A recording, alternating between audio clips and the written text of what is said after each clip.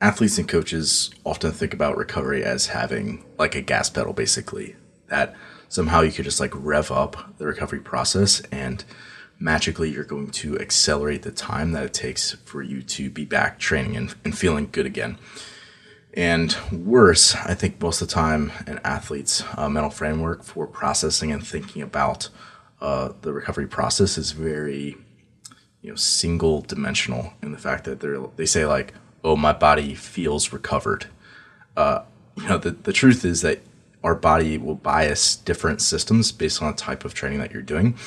And each of those systems is going to have its own timeline for recovery. The rate of recovery for different systems takes different lengths of time, whether that's, central fatigue accumulation, muscle tissue damage, joint irritation and inflammation, glycogen depletion, metabolite buildup, blood volume reduction, substrate storage, and I could go on and on. You really can't ice, cup, shock, wish your way back to feeling or getting into a state of readiness to train. Following intelligent training principles, eating and sleeping will always be far and away the highest leverage handles, so to speak, to pull on. It's time we rethink recovery as maximizing systems.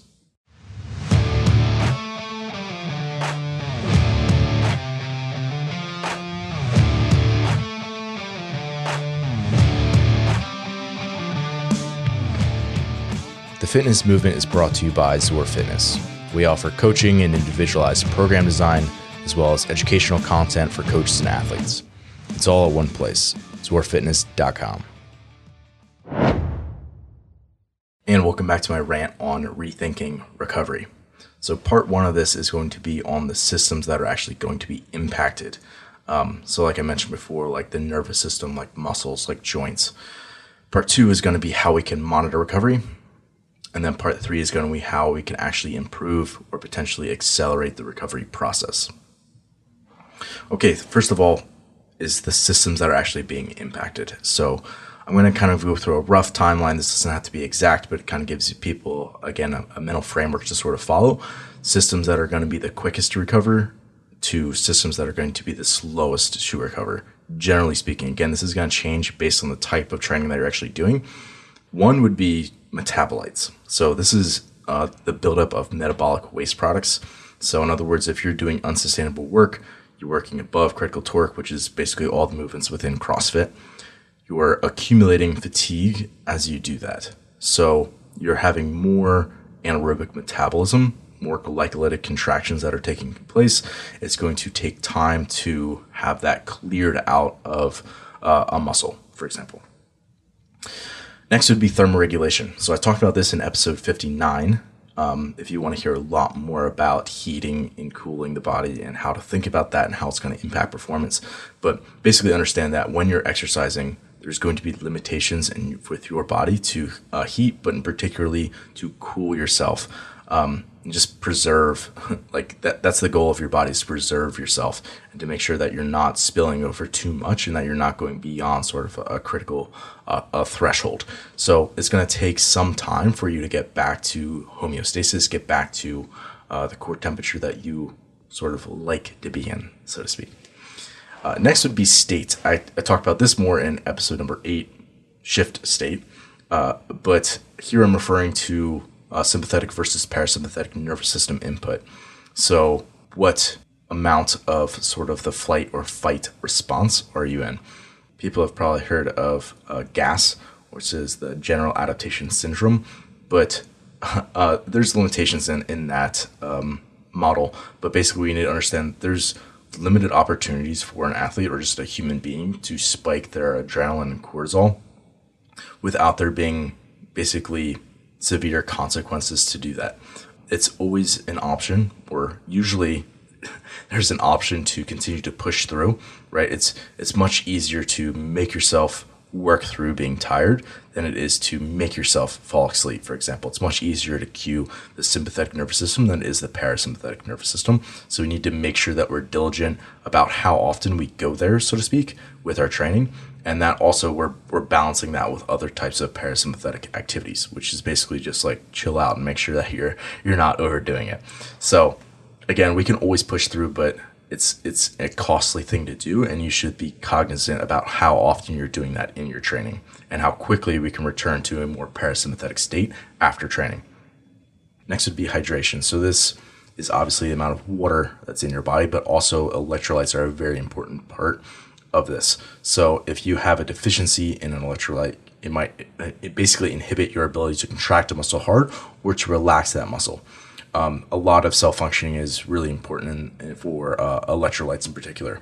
But also something to think about is the amount of blood volume you have. This is where it's just about like the amount of fluid that you're actually taking in. If you get below a certain threshold, that's really going to start to impact how your heart functions in particular. Obviously, it's going to impact muscles as well, but the less blood volume that you have because you're dehydrated and there's literally less water going through your circulatory system essentially, that's going to impact how much cardiac preload you have. So in other words, how much your heart is getting stretched when you're actually filling it up with blood, and it's going to impact your cardiac output. So how much your heart is actually able to put out per beat, which ultimately is just going to have your performance essentially wane when it's a high metabolic work rate activities, like a lot of CrossFit workouts are.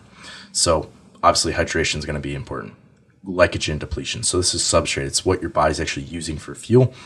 Your muscles and your brain prefer and run best on sugar. It's definitely an important reminder for some people.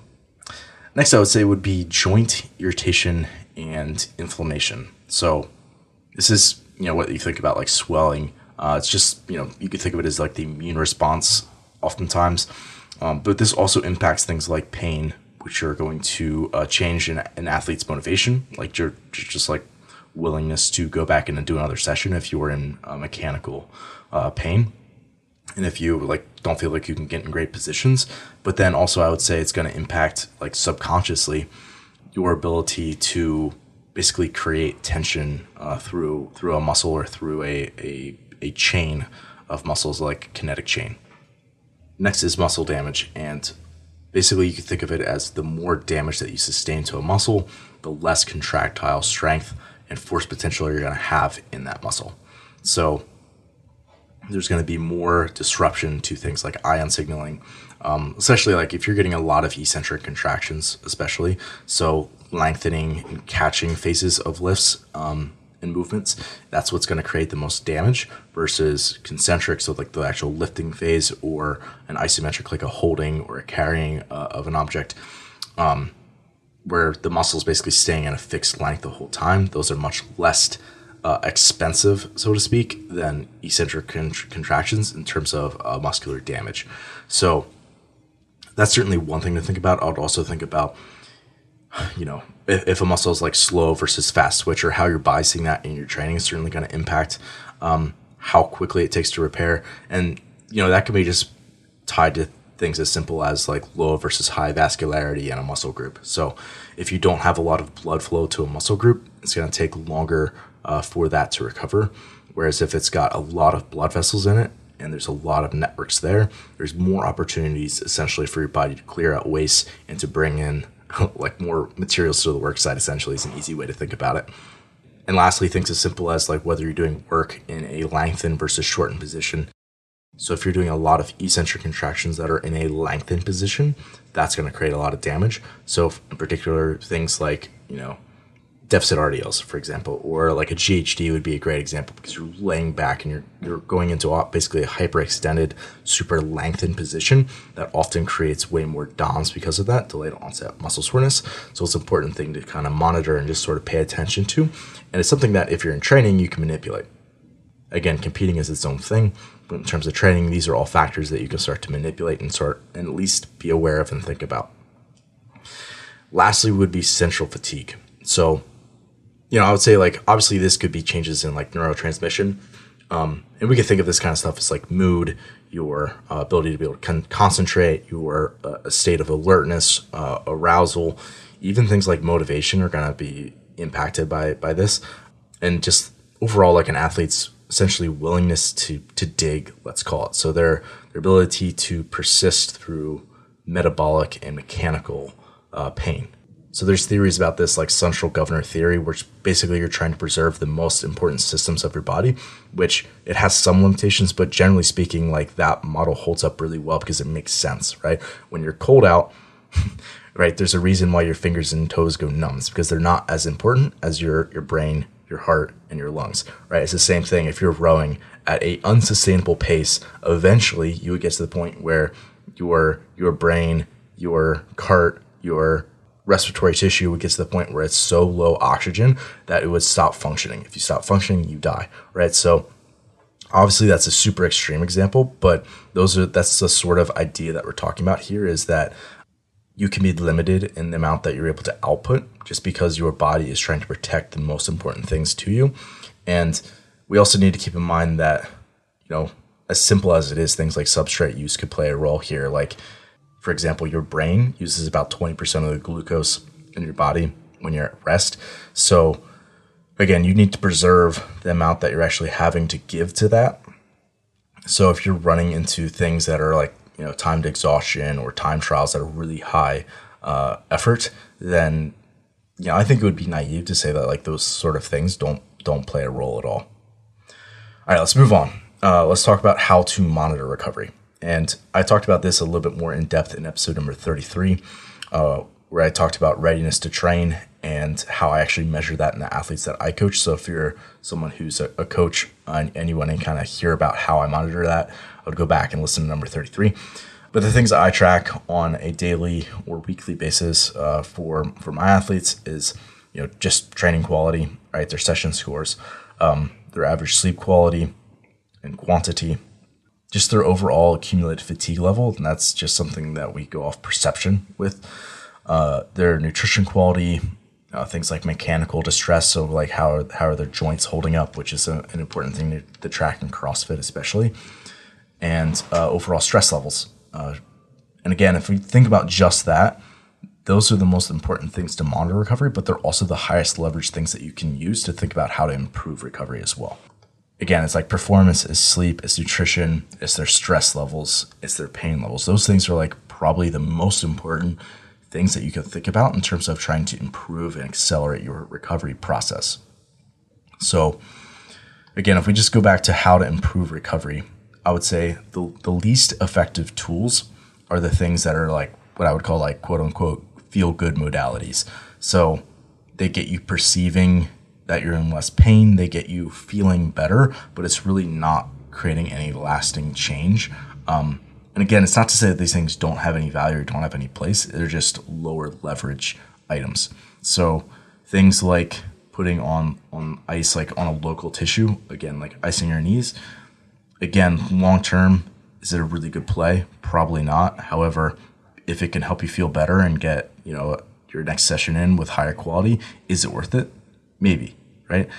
Things like a TENS unit, right, which are going to be basically change your pain signaling. Again, potentially some use to that. Getting foam rolling on like a sore muscle belly that it's like, ooh, it feels a little bit better. I feel like I can get a little bit better range of motion, and that's going to help me improve my movement and have less compensation when I go into my next session. Again, could be useful. Even things like ibuprofen, right? All those things can have a role. It's just I think they should have less of a role than they often do. So things that I think as the highest leverage items, and you can probably tie back each of these to the things that I track with my athletes. Number one is to train under your MRV, your max recoverable volume. So again, this is a theoretical, it's a concept. It's not something that you can necessarily measure super accurately, but it's something that you can think about and keep in mind, right?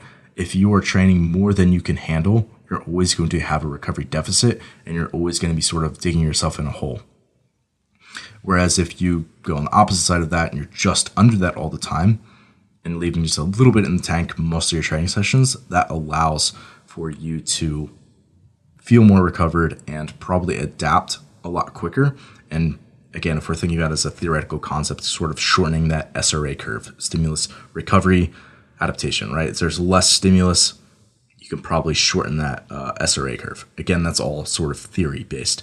It doesn't work exactly like that because fatigue and fitness are going to be built at different rates.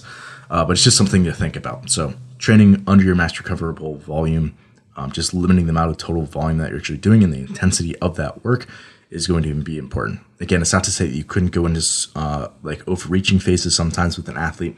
It's not to say that. However, as a general thought, as something to kind of monitor, train less than you can actually recover from. It's a good idea.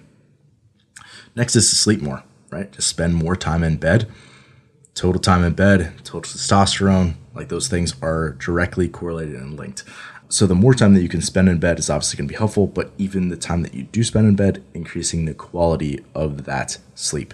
So having better sleep efficiency. So when you're in bed, to have a greater percentage of that time to be when you are actually asleep. That's important.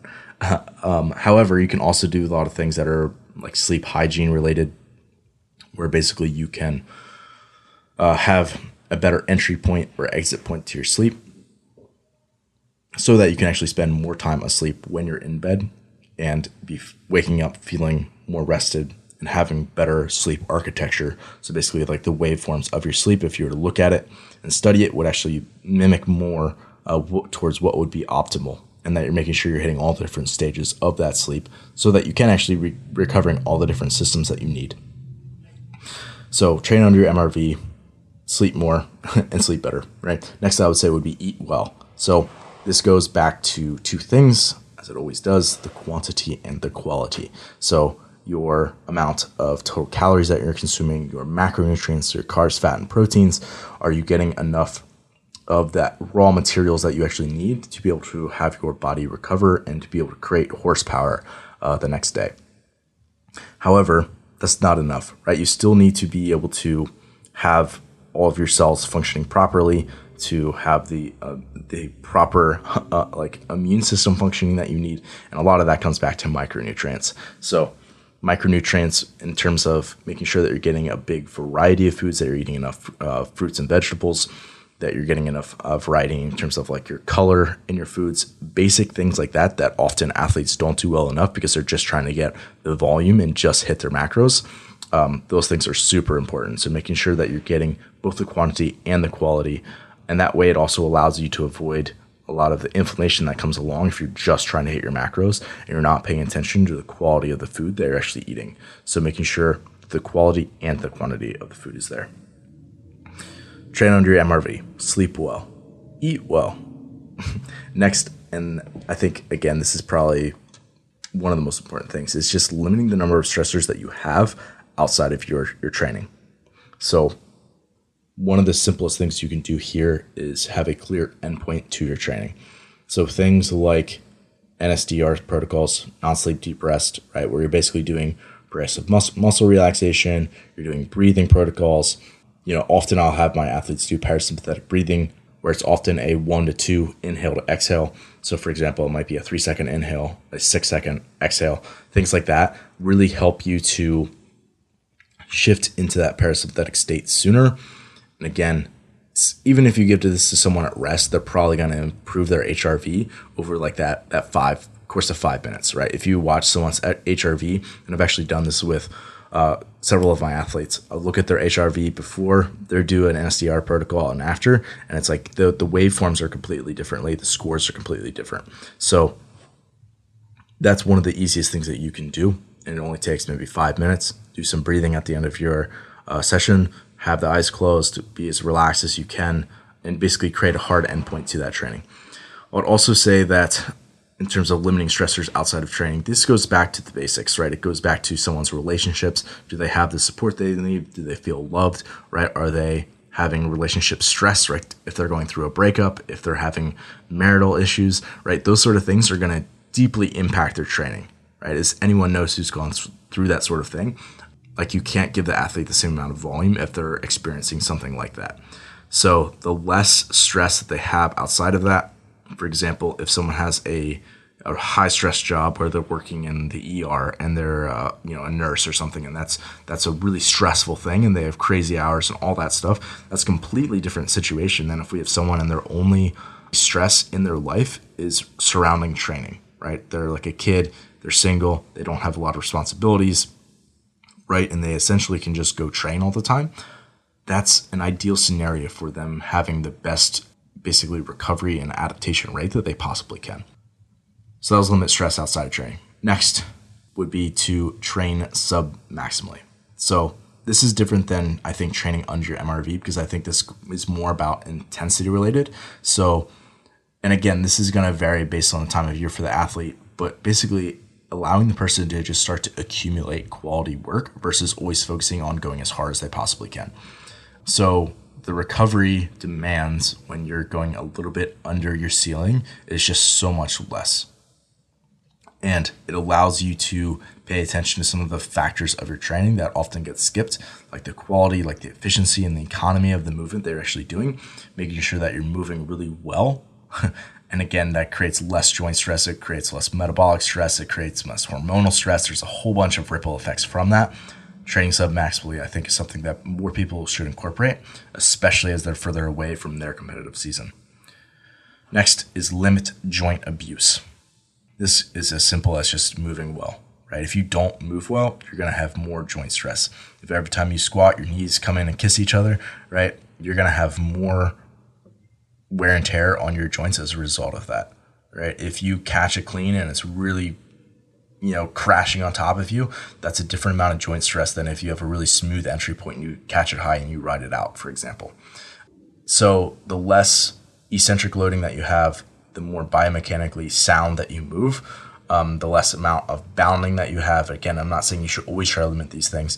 It's just something to pay attention to. It's going to reduce the amount of joint irritation that you have and accelerate recovery as a result. Next is moving more. So this is absent from exercise.